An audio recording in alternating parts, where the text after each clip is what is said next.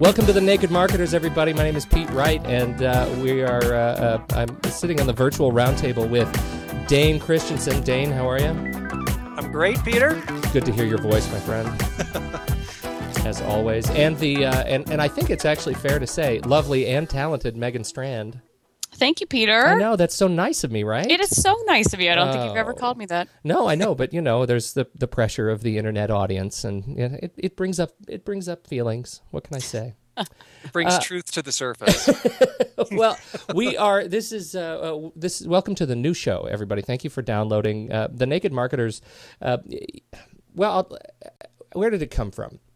I think it came from me getting pissed off at marketing and tools and all sorts of things. I started thinking about this concept of why everybody is running around and like the sky is falling every time a new Web 2.0 tool comes out, and make sure that you have how many followers on Twitter and how many friends on Facebook, and you got to have the Facebook friend page, and it got very frustrating. I mean, don't you guys find you're frustrated? Tell me you're frustrated. Frustrated, Peter. Frustrated. We're angry. It's hard, Peter. We're angry naked marketers. Angry. But I do like your association of naked marketers and marketing tools. and there we go. Sorry.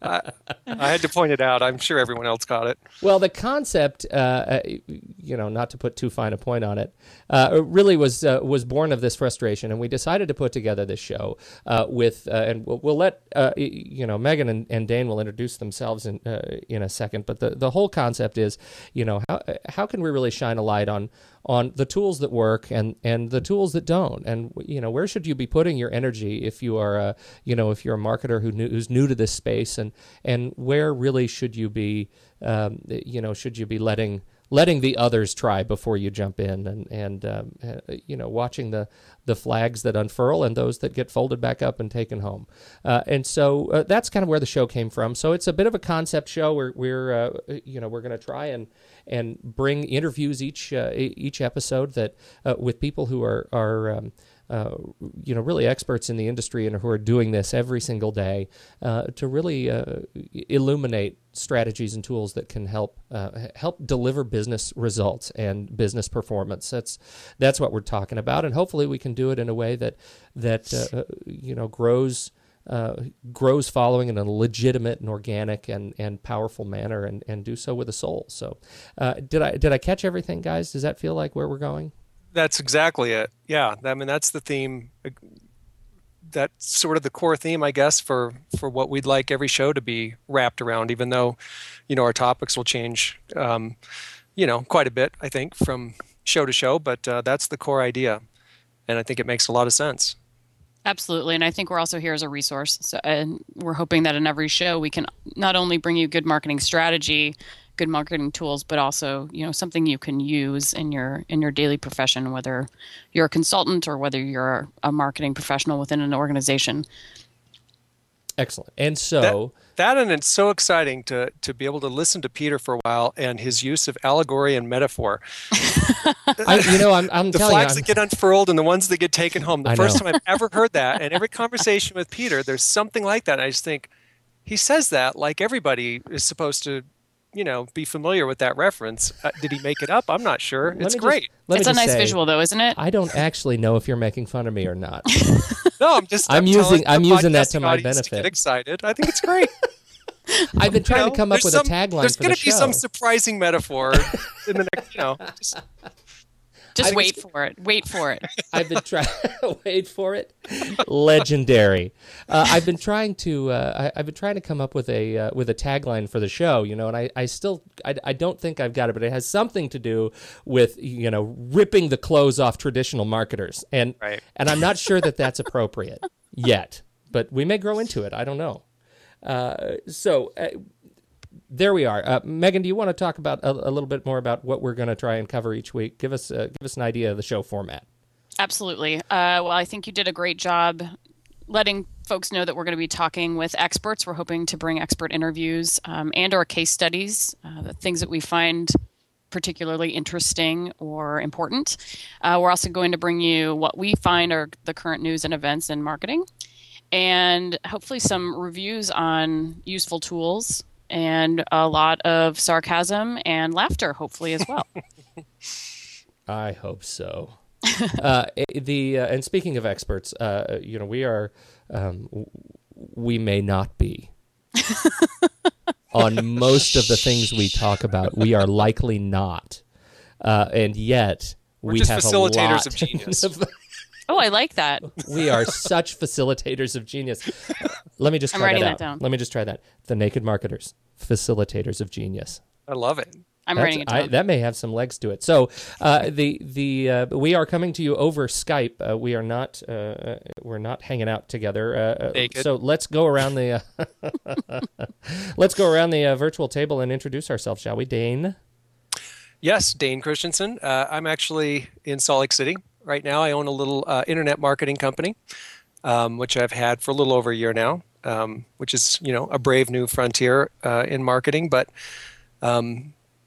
Really, I mean, and this is one of the things that we've often discussed as a group and will be, again, part of this running narrative, is the idea that even though, there's a lot of new frontier in marketing, a lot of new tools, I guess, the core concepts have not changed and won't change. So, in various different ways, I hope we are able to sort of strip that down, so to speak, and get to the heart of that.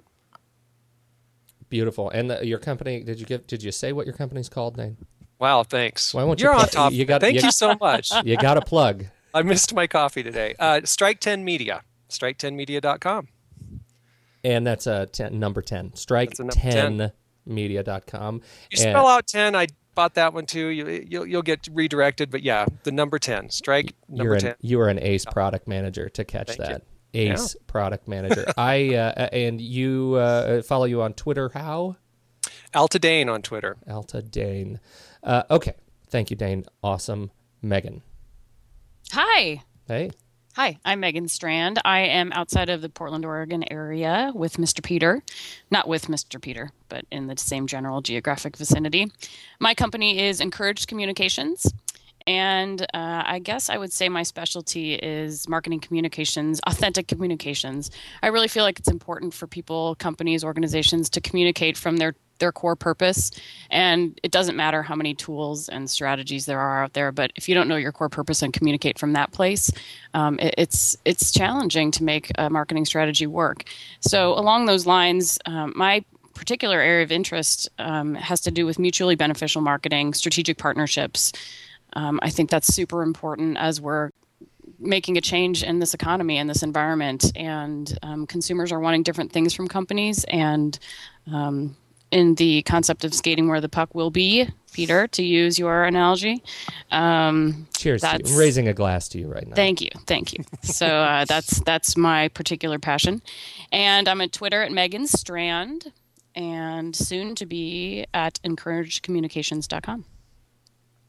I thought it was already registered at encourage.com. Encouraged.com is there. That's my blog. Oh, okay. So you're going all the way. But Encouraged Communications is going to be a new iteration of that. I hope you use a lot of Flash. No, there's not going to be a lot of Flash. And if there is, it's your fault. Do you hear that, Adobe? Okay. My name is Pete Wright. I am a writer, blogger, photographer, and internet media producer. I am a contract host for my clients. I produce corporate podcasts for clients such as Ask Cadence, the project management podcast. Excellent. We just hit our 100th episode this week. So go check out Ask Cadence.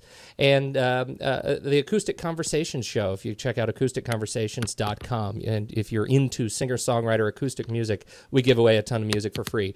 But those are very much passions. I'm very excited about this show because it deals with sort of the meta issues of everything that I deal with day to day. As we're creating content, what are the tools that really work, and how do we build following in this new world? So I'm very excited to bring that discussion to this show. And you can follow me at fifthandmain.com, all written out, or follow me on Twitter at Pete Wright. And that's right. me. WRIGHT. That's correct. That's the Welsh spelling. Although if you're in Wales, it has a lot of silent L's in it. So let's talk first about current events. It wasn't this week; it was last week, but it still seems to have the orbit of all current events that have come since, which is the iPad. Now, this is not a technical show. This is not a geek show. Typically the iPad has been, a point of focus on many of the Mac and tech podcasts, but we're talking about it for a different reason. What do you guys think of the iPad? I like what I heard. Can't remember what show it was on, some NPR crazy show, that it looked like an iPhone for the elderly. It's like my first funny. iPhone. It's like geriatric iPhone because everything's huge. Okay, well, That's joke, I agree. people. It's funny. It's funny. The buttons are large. Dane, what's your first impression? I'm all kinds of excited about it. I think, there was, in terms of the build-up, I suppose the general sense I get is that people were maybe a little bit let down because, there wasn't like a video camera and there wasn't, some magic new way of interacting with your computer per se. But I thought, I think the lesson learned from really the iPhone is that, you make the technology great, and I think they did, but now we're redefining the uses, and I don't think we've really, it was unveiled with, I was pretty excited about the iWork apps for $9.99. I think that's pretty cool. And that, put that together with email on this sort of bigger screen and on a 3GS, and all of a sudden, I think you have most of what you need to be mobile. Go to the coffee shop, and I'm pretty excited about that kind of like a work sort of device, but I'm also excited to see what apps, are developed for it, because I think it's just one of those things that once those sort of come, once developers figure out, how to use the same, I guess, app coding, and work with this bigger screen, and what can we do, and things like simple, work utilities like billing and invoicing, and I'm pretty excited to see what comes up. Well, I think that's really true, and I think there's a whole lot of sort of hue and cry after the announcement, and after folks have been able to check out the hour-and-a-half launch video of Steve Jobs, just demoing this thing. That this is lame. We don't have wireless and 3G wireless in every device. It's the iPhone operating system is too limited to be able to really do what you want to do. There's no file system. It's you're locked into the stores, et cetera, et cetera. But I don't think that's really the point. I like to think I had this thought in conjunction with this writer, but probably he was a split second before me. Whatever. Fraser Spears is a brilliant technologist and writer, and he wrote this wonderful piece called Future Shock on his blog at spears.org, SPEIRS.org, that talks about the industry's reaction to the iPad being this terror that they're going to have to change the way they think about computing. And the background is this, for the last 20 years, technologists have been designing computers, and users have had to adapt in order to figure out how to use things. They've had to adapt to force quit applications, adapt to jumping into to Alt F4 or whatever it is on Windows to quit processes that have locked up. They have to adapt to where windows are floating and where they're not, and where they can click and where they should double click, and what a right click is. And they've always had to adapt to the technologists. And what the iPad has done is eliminated that layer. The iPad has a file system. It has processes that can get locked up. It is a computer in every sense of the word, but they have pulled down this curtain, which I believe opens up a whole lot of opportunity to create elegance and usability that will allow you to create new and wonderful things, but under a new definition. And I not to completely ramble on, but I will. I think it really is laser focused in the iBook or the iBook store and iBooks app. Everybody is screaming and crying about what is going to happen to books. Are you going to be able to read on this thing? And all the publishers are up in arms about how Apple's going to be controlling the prices. I don't think pricing is at the heart of the issue at all. I think at the heart of the issue is, what is a book anymore? Because paper, I think, is passé. Would you agree? Oh, I do and I don't. Passé. Yeah, I mean, I still have magazines I get in the mail for a reason, but I do a lot of article reading online, for instance. So it just sort of depends. I do think that there are books you want to connect to physically, I suppose. Although devices like this and the Kindle, I've never used a Kindle, but I understand it. There is a certain intimacy and a sense of sort of ownership. I love having books on the walls, in my house. I'm replacing them all with iPads. Yeah, just why put does that not surprise one for each book. But see, this is the point. And I'm coming at this more from a standpoint of content distribution rather than the intimacy that you get by touching your books, which is that I now could create a textbook that has within it integrated motion graphics, integrated video. If I want to write about, the I Have a Dream speech in a textbook, I can actually write about that speech and I can embed the video in it. I can make a book an interactive experience, much like, frankly, the early promise of, Microsoft Encarta. I think that was the early promise of Encarta when it came out, was to give That's kids true. the ability to have this interactive experience. But it was limited by the technology and the economy. The economy wasn't there because the publishers wouldn't get behind it. It had to be solely funded by Microsoft. The technology wasn't there because you couldn't expand it. It was delivered on 45 CDs, eventually a couple of DVDs, and then it was dead. I mean, the internet didn't exist to a point where you could keep it constantly updated. Now, I can have an always up-to-date textbook that's easy to read, that's highly visual. The Kindle fails in every way except for readability of straight text on that point.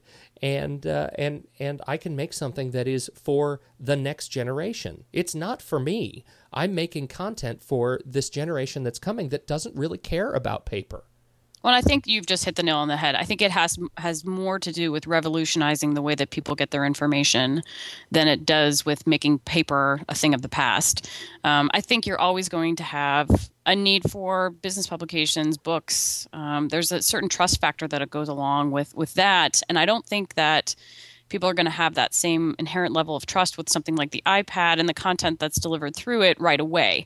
Now, that being said, I agree. You're going to have, you're designing for the next generation, and this is how they're going to consume their media. And, it also, it's going to be interesting to see what happens as far as advertising goes, because I remember, I don't know if they've done this or not, but there was a company that was talking about using TV to a point where you can click on somebody's handbag and say, where do you buy that? And they'll tell you. So I don't know if that's going to be an option with content that's delivered as well, and that may revolutionize advertising as well.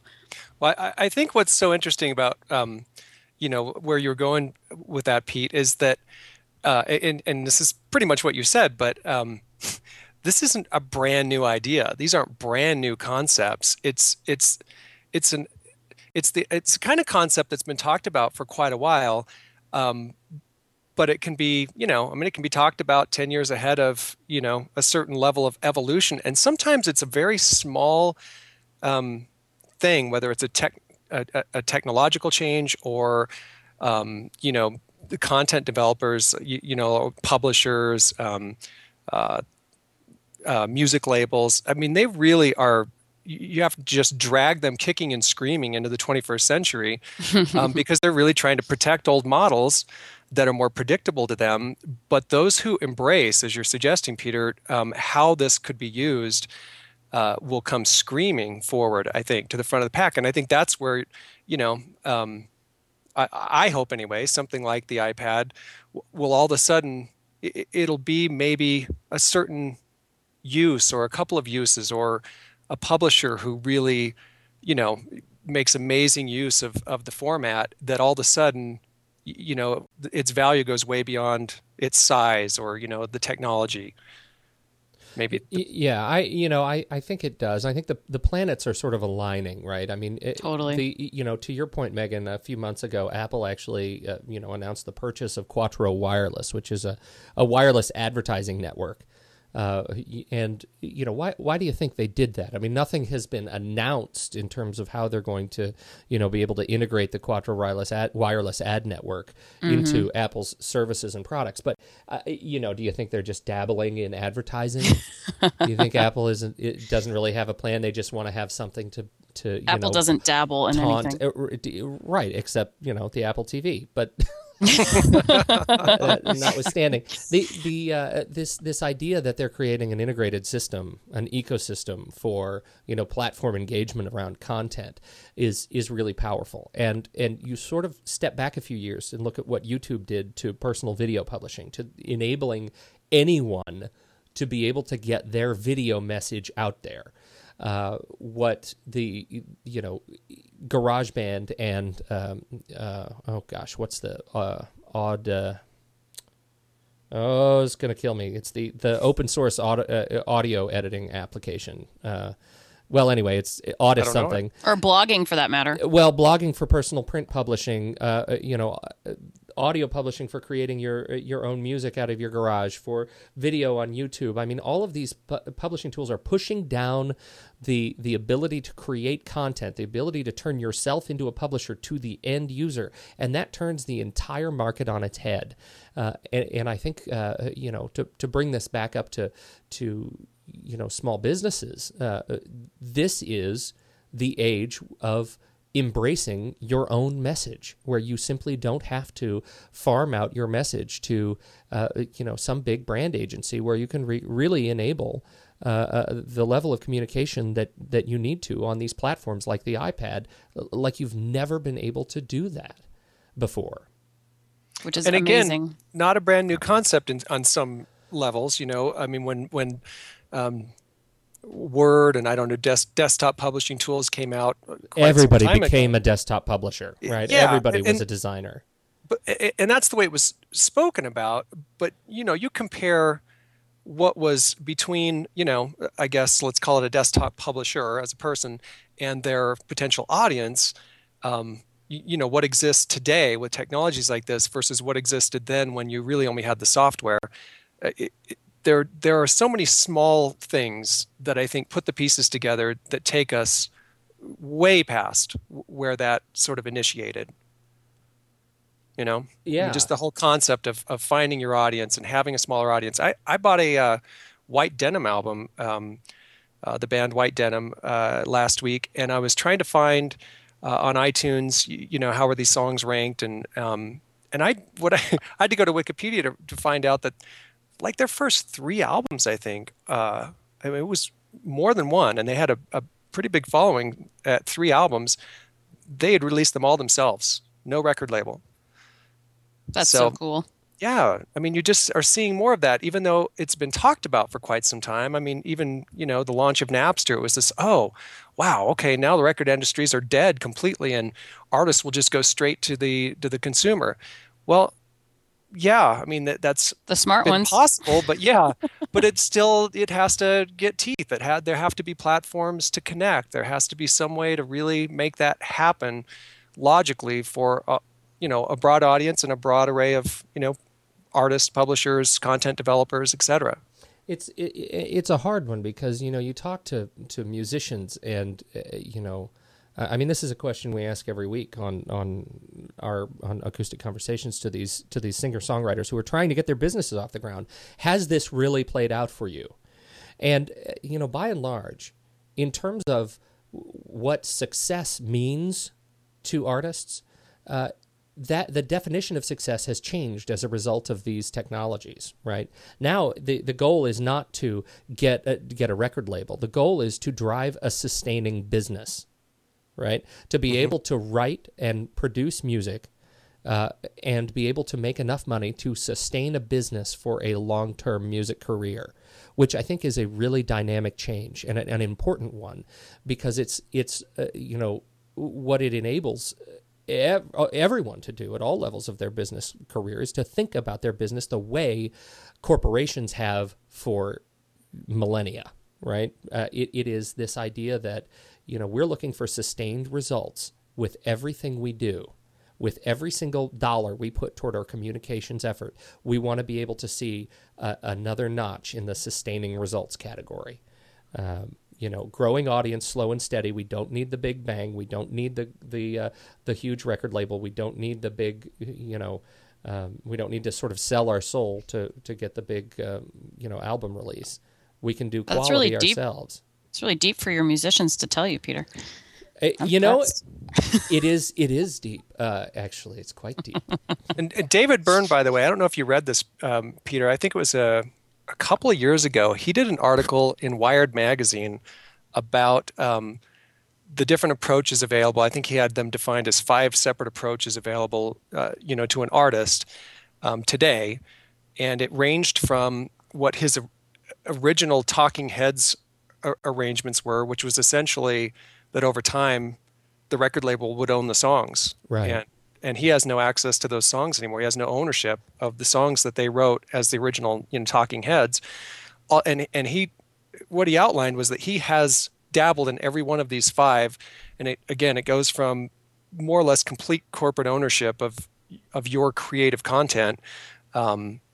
But, they sustain you and, whatever. They put a lot of marketing behind you and all that kind of thing. All the way to obviously self-publishing and being in total control without any contracts and a few things in between. It's a very interesting article. And I think, each of those steps is available today. But as the technologies evolve, more and more artists have the opportunity to move to that other side and be in control. There was a fantastic bit. Have you seen Family Guy, something, Dark Side? No. I don't watch Family Guy often, but Seth MacFarlane does his show Family Guy, and he and apparently everyone on the Family Guy staff are hooligans for Star Wars.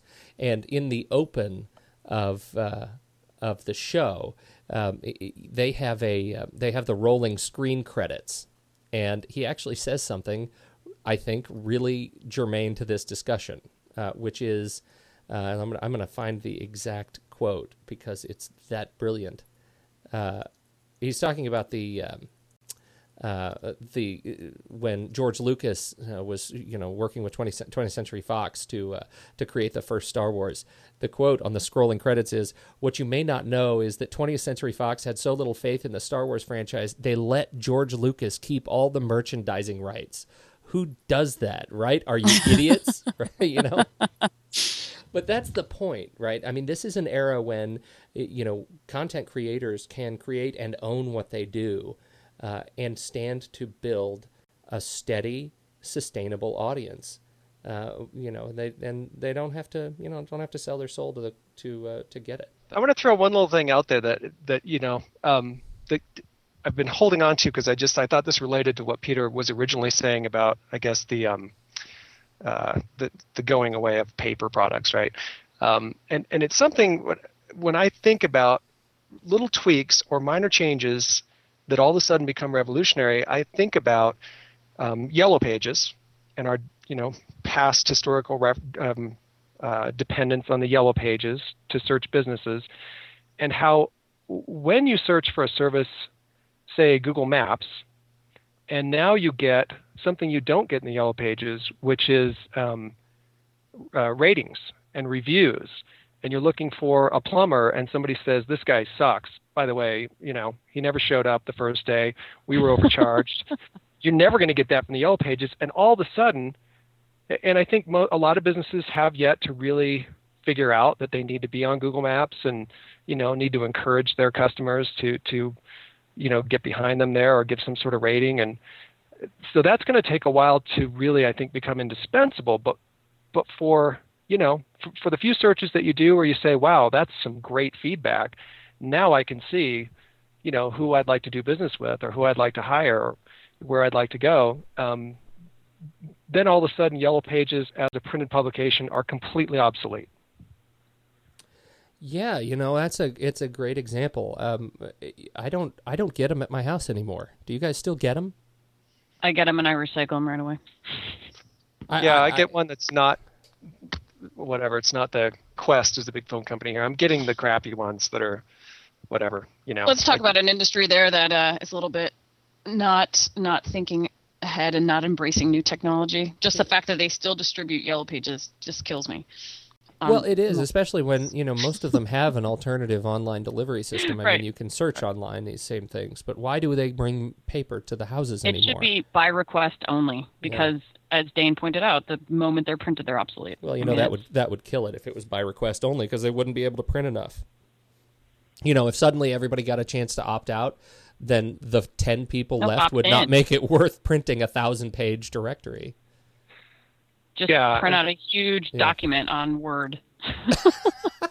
They're going to just email you the entire directory in Word format. Come on, Peter. I like my idea. Opt-in phone books. I love it. I love it. Okay, well then I think, Dan, you bring up a good subject. I want to move on to this, to the social media key points blog post. Megan, you found that. What was that called? It had a great title. Hold on, I got it right here. The Social Media Dead Zone, Why Only Tools Focus on Tools. Well, it's sweet. There it is. Greg Verdino. Boy, this really struck a chord with me. The first thing, when you sent this over, it shows a great image of all of the brand icons that are floating around the Web 2.0 space, from, Wikipedia to Shozu to, TechMeme to, you name it, Vimeo, they're all there. And most of them, the vast majority, probably 80% of the image is covered by pink X's covering the logos of all the tools, the Web 2.0 tools that have gone under. And yet these were the companies that, many a venture capitalist hung their hat as the next big it thing.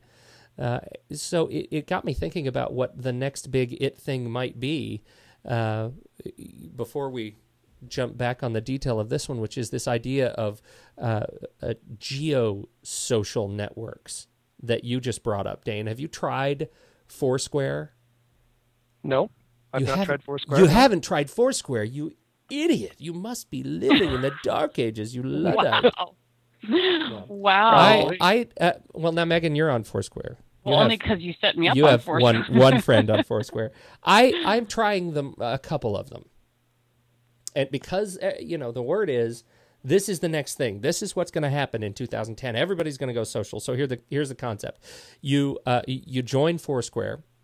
Or the other, there are some others in the space. GoWalla, GOWALLA, Foursquare. Yelp just launched the same feature, but we'll save Yelp for just a minute. That's got a different bit of a twist. And I hear Facebook is actually integrating this kind of geo-social networking feature. So you back to Foursquare. You log into Foursquare, you sign up, and everywhere you go, when you walk into a restaurant or a bar or a bank or wherever, you launch Foursquare, it finds out where you are by using your phone's GPS, and it asks you if you want to check in there. And if you say, yes, check in, it does a couple of things. First of all, it notifies all of your friends on that network that you have just checked in at this bar. So when they're going to a bar, they can look at the bar and see, oh, look, I can see where my friends are. They're at this bar. I'm going to go here. The second thing it does, it gives you points. So it's created a game out of your driving around. And third, it posts it to all your other networks like Twitter and Facebook. Now, I don't yet see the point. I've been trying it for a couple of weeks. I don't get it. I'm not bullish on this stuff as it is, on these single function, let's play a game by telling people where we are applications. And I think, after 2 weeks, they may just have about run their course. But I am interested in this idea of Facebook and Yelp doing the same thing. Megan, what is your impression of Foursquare so far? Pointless? I feel the same way that you do, Peter. I don't 100% get how this is going to help anybody. I understand that if you're a retail storefront, you can turn it into promotions by saying, okay, because you didn't explain the whole mayor concept too. If you check in a certain amount of places more than anybody else, you become the mayor of that location. So, I've seen promotions where you can, if you're the mayor of so-and-so, you get a free latte or whatever, which although, you can sit at home and say you're at this coffee shop when you're actually not. So that's the downfall of Foursquare at this point.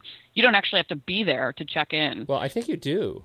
I think you have to be within a certain radius. Do you? Okay.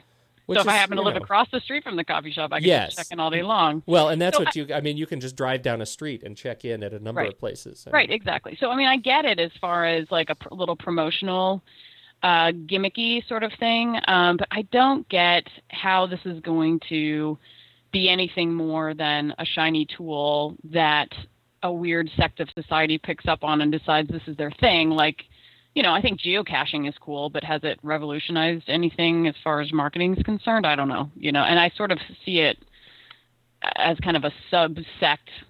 I see it as a game, but I agree with you. I'm open to seeing how people may make use of it. And I agree that explain Yelp and how they're using it, because I think that makes more sense to me as far as.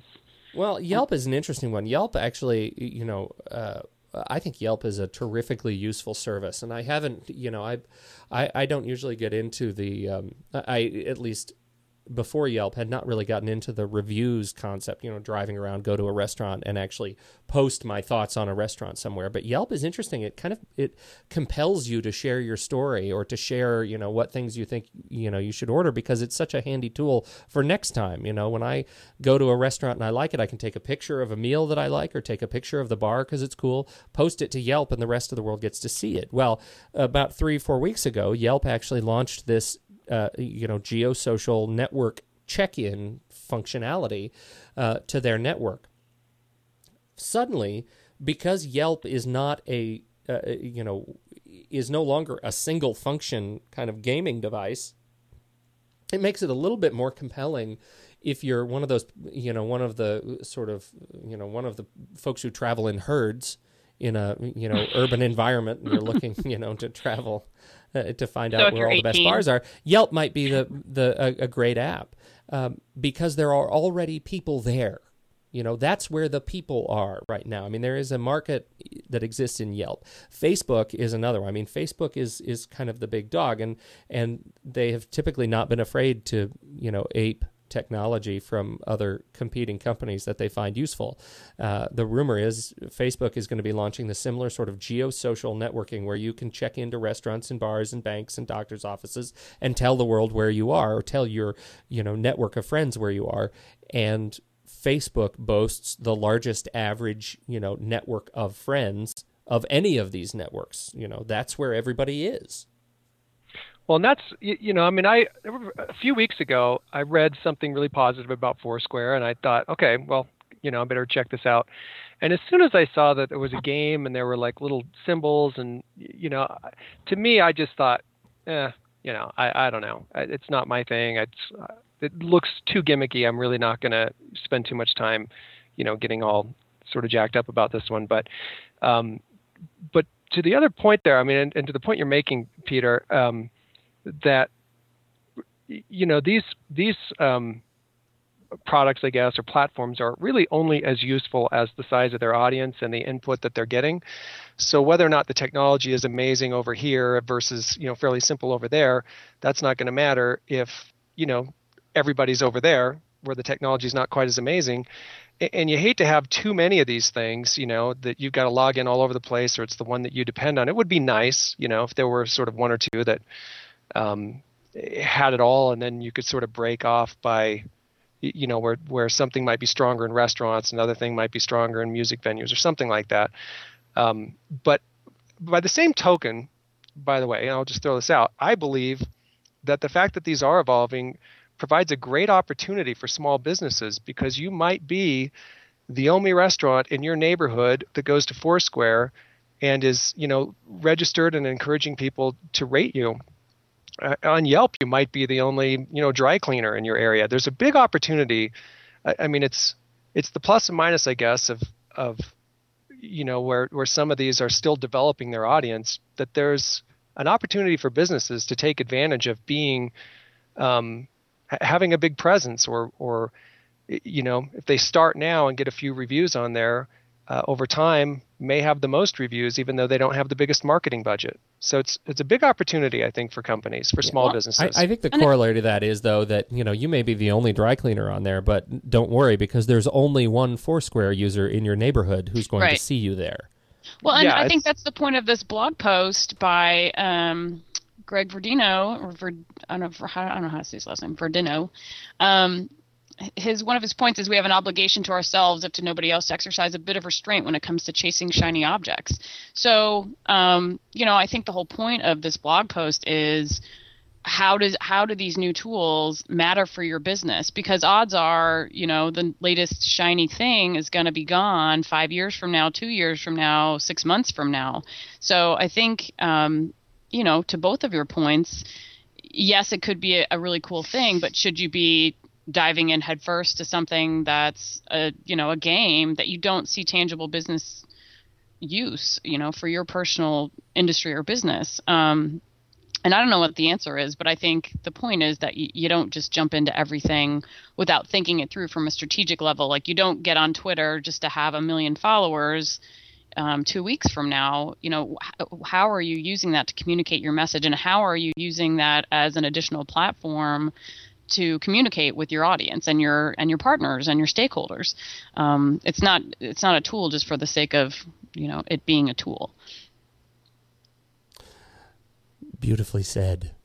And you know why? That's the point of the whole blog. I just really liked it. I thought it really was. It was a great point, and this whole chasing shiny objects bit, I think, is important. And it got me thinking, as we look at our sort of last item on our rundown here, is this, we were going to go through and talk about tools and reviews of the products, communications products that we use every day, and things that we could recommend. And I think we should also include in that category things people shouldn't use. Good one. The don't waste your time products. And I think I'm going to start by saying Foursquare. I think if you're a small business marketer, I think you're far better to put your money where the networks already exist, and those are Facebook, Yelp, especially if you're a restaurant or a bar, where the people are, skate where the puck will be, and be there. Don't waste your time with the games, the single function, social games at this point. I mean, of course all those things can change, but right now Foursquare, don't bother. And I think one of the strong points to make is that for any business, the universal truth is your resources are not infinite; they're finite. And whether it's money or time, you have to consider that, and that drives or should force people to think about exactly what you're saying, Megan, which is, what's the purpose? How are we going to use it? Is it just to have a presence, or to say that we are, or to have the icon on our website so that it looks like we're, up to speed and kind of with it? Or do we have an actual purpose for using it? Because at the end of the day, who's going to drive it? What kind of content are we going to use? How is this going to connect to our customers? And of course, how is this going to build profit and revenue for the company? Yeah, I think that's a super good point, especially when you're talking about small businesses. And I mean, who isn't busy up to their eyeballs, day in and day out? So I think you have to be really selective. So it's a super good point. All right. So being selective, Dane, what do you what's your tool that you recommend people use or don't use? Are you officially on the spot? Yeah, well, I don't know. I mean, I think that it makes a lot of sense to have a Facebook fan page, and I think it makes sense to have a Twitter account. I think that those two things are not difficult to wrap your head around in terms of how would we use these, how would we connect this to our audience.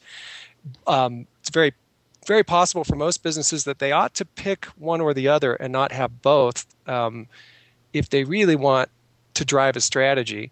I do think that these sort of localized map sites, starting with Google Maps, but also Yahoo, MSN Bing, or MS Bing, whatever, I would recommend every small business take the time to make sure they've got, a correct profile with as much detail as possible on at least those basic platforms. I think that every business should make sure that that's happened. But I think they need to have a reason for doing it. Like, I think they need to have a strategy going into it. If for no other reason, for example, I personally think Twitter is I love Twitter, and I could see a million uses for almost every business, but especially if you're a retail location, I think Twitter for customer service is huge. I mean, I can't tell you how impressed I've been just the few times that I've tweeted about, went to this restaurant, thought it was really cool. And I got a tweet back from the company saying, oh, thanks so much. We enjoyed having you, or, something really silly like that. But, especially for customer service. But my point is, you have to have a plan for being on Facebook or Twitter. It's not just, we're going to be on Facebook and Twitter for the sake of being on Facebook and Twitter, in my opinion. Absolutely. No, I think that's the point. Yeah, I think that's fair. I think, so what is your pick this week, Megan?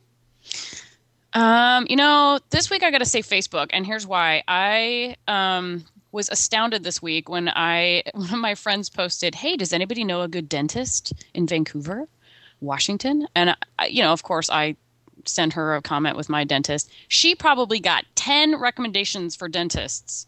And she told me she got direct email, and people stopping her talking about dentists. And I thought, oh my gosh. So, of course, I emailed my dentist, and she ends up picking my dentist. And my dentist doesn't have a Facebook page. I'm like, dude, come on. So just seeing, and I think it's industry specific, but just seeing people ask questions, people really like being asked their opinion. And, if you're not on Facebook and you don't have something to point people to, like, yes, that word of mouth is super important. And imagine how powerful if my dentist had a Facebook page, and I could say, yeah, you should go try this guy and check out his Facebook page. Excuse me. I'm interested in your take on this argument, right? Because I've been hearing a lot of folks who are getting sort of Facebook overstimmed. People who feel like, oh my God, I cannot take any more Farmville requests. It's because they don't know how to turn them off. Well, that's the point, right? So that's the question. You get a lot of folks who are overstimulated and they get frustrated, and they say, I'm going to shut down my Facebook account. I can't take it anymore. What is your response to people like that? I say, Sharon, stop saying that. So you know someone like this. Well, I understand the Facebook overload, by the way. I mean, it really is. I think, you build up your friends and you get sort of a lot of people. I think it's a human nature thing to say, oh, this is great. Wow. Oh, look at the possibilities. I'm connecting with, old high school friends from 20 years ago. And then you realize, oh my God, those are old high school friends from 20 years ago. There's a reason I don't talk to them anymore. Yeah. And, to be able to say, you know what, I'm going to take, and this is what people have to do. I mean, people have to do this with their cell phones, and no one's really very successful at it, but to say, I'm going to go on a vacation where, I can't be contacted for business. So, I guess my advice, I don't know if it's good advice or not, but as an individual, taking sort of a mini break, not a bad idea. Well, here's my take on that, Peter. My take is that people, yes, it can be overwhelming, but here's the strategy. Hide the posts from the people who you don't care about. Like, maybe you don't have to unfriend them, but I had this girl from high school who was talking about her sister designing My Little Pony outfits, and I thought, okay, I'm done. And so I hid her things. I'm serious. I don't want to see that stuff. And oh no, I think I guess my critical. Point is, my point is, if you're feeling overwhelmed, hide the updates from people, because there are people. I've got another friend from high school who talks only about beer. I'd like to be introduced. Not in a good way, though. Just I like to bathe in beer, and then sometimes I shower it's Friday, in it. Time for my beer. Here's a picture of my beer. Here I am at the bar. I mean, it's just silly. So if you're getting overwhelmed by that stuff, hide it. And then what you'll find is that your community is a community that you want to be a part of, not something that has overrun you. And I feel the same about Twitter, too. There's a lot of people out there that post really weird things that I don't like. This one guy I started following, he posted like 700 times in one day. And I thought, I can't follow him because my tweet deck can't keep up with he just bumps everyone out of my tweet deck. Well, I think you put that really well, and for me, it always comes down to this: if you are one of those people who feels overwhelmed by Facebook, it is likely because you do not know how to use Facebook. Because what you're saying, hiding posts and hiding things from certain applications, that's one of those sort of obscure features for a lot of people. They don't get what that means. As obvious as it may be to those who spend a lot of time on Facebook, it's not terribly well displayed in such a way that it's just absolutely intuitive. I know what's going to happen here. I think the other thing is learning how to use lists appropriately. I mean, those are concepts and around privacy and the types of social groups you keep on Facebook that I think are really, it's important to you being able to get a lot of utility out of the tool. But that really is it, right? I mean, Facebook is a platform. And what sort of breaks my heart on kind of a personal level, when I hear, friends and family say, oh, I can't take it anymore, I'm leaving Facebook, is that, okay, you're leaving Facebook, but remember, Facebook is where everybody is, whether it's your family or your friends or cousins or teachers, that's where people are. And if you quit Facebook, you are extricating yourself from a discussion that's going on, whether or not you're there.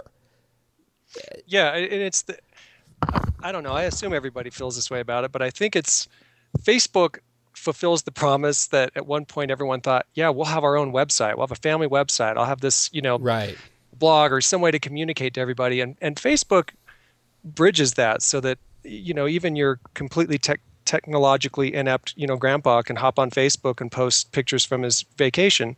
So you're right, Peter. I mean, I think you have to kind of say, and I think, you start out the podcast talking about, with the iPad, the way people have to adapt. We have to adapt to technologies in the way, right-clicking on a mouse. And there's all this adaptation, which I think, learning how to use Facebook is one of those. But I think conceptually, one of the things that has thrown people off is when Facebook goes from being, this private conversation with a core group of friends where you can be as crass as you want to be, to all of a sudden your mom and your sister and everyone else is on there.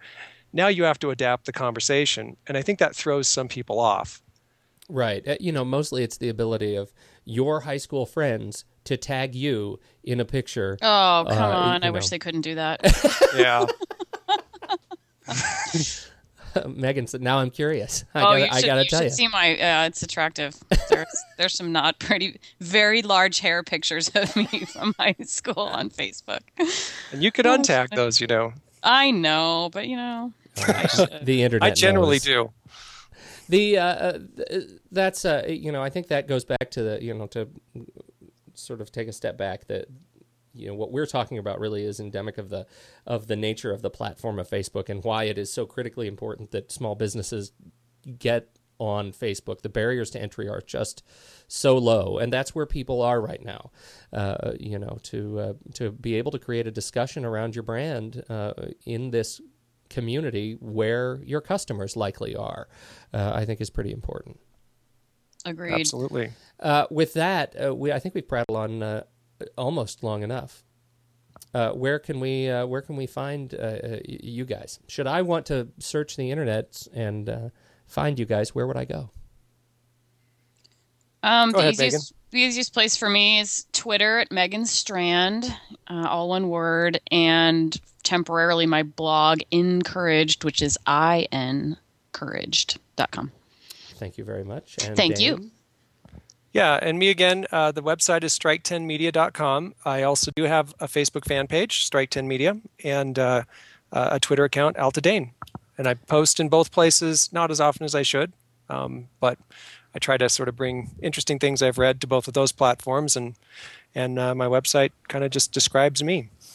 And I am at fifthandmain.com, Twitter at Pete Wright, and I post things that are fully awesome. You do. I just post. Yeah. What I love now these days is salt sculpture.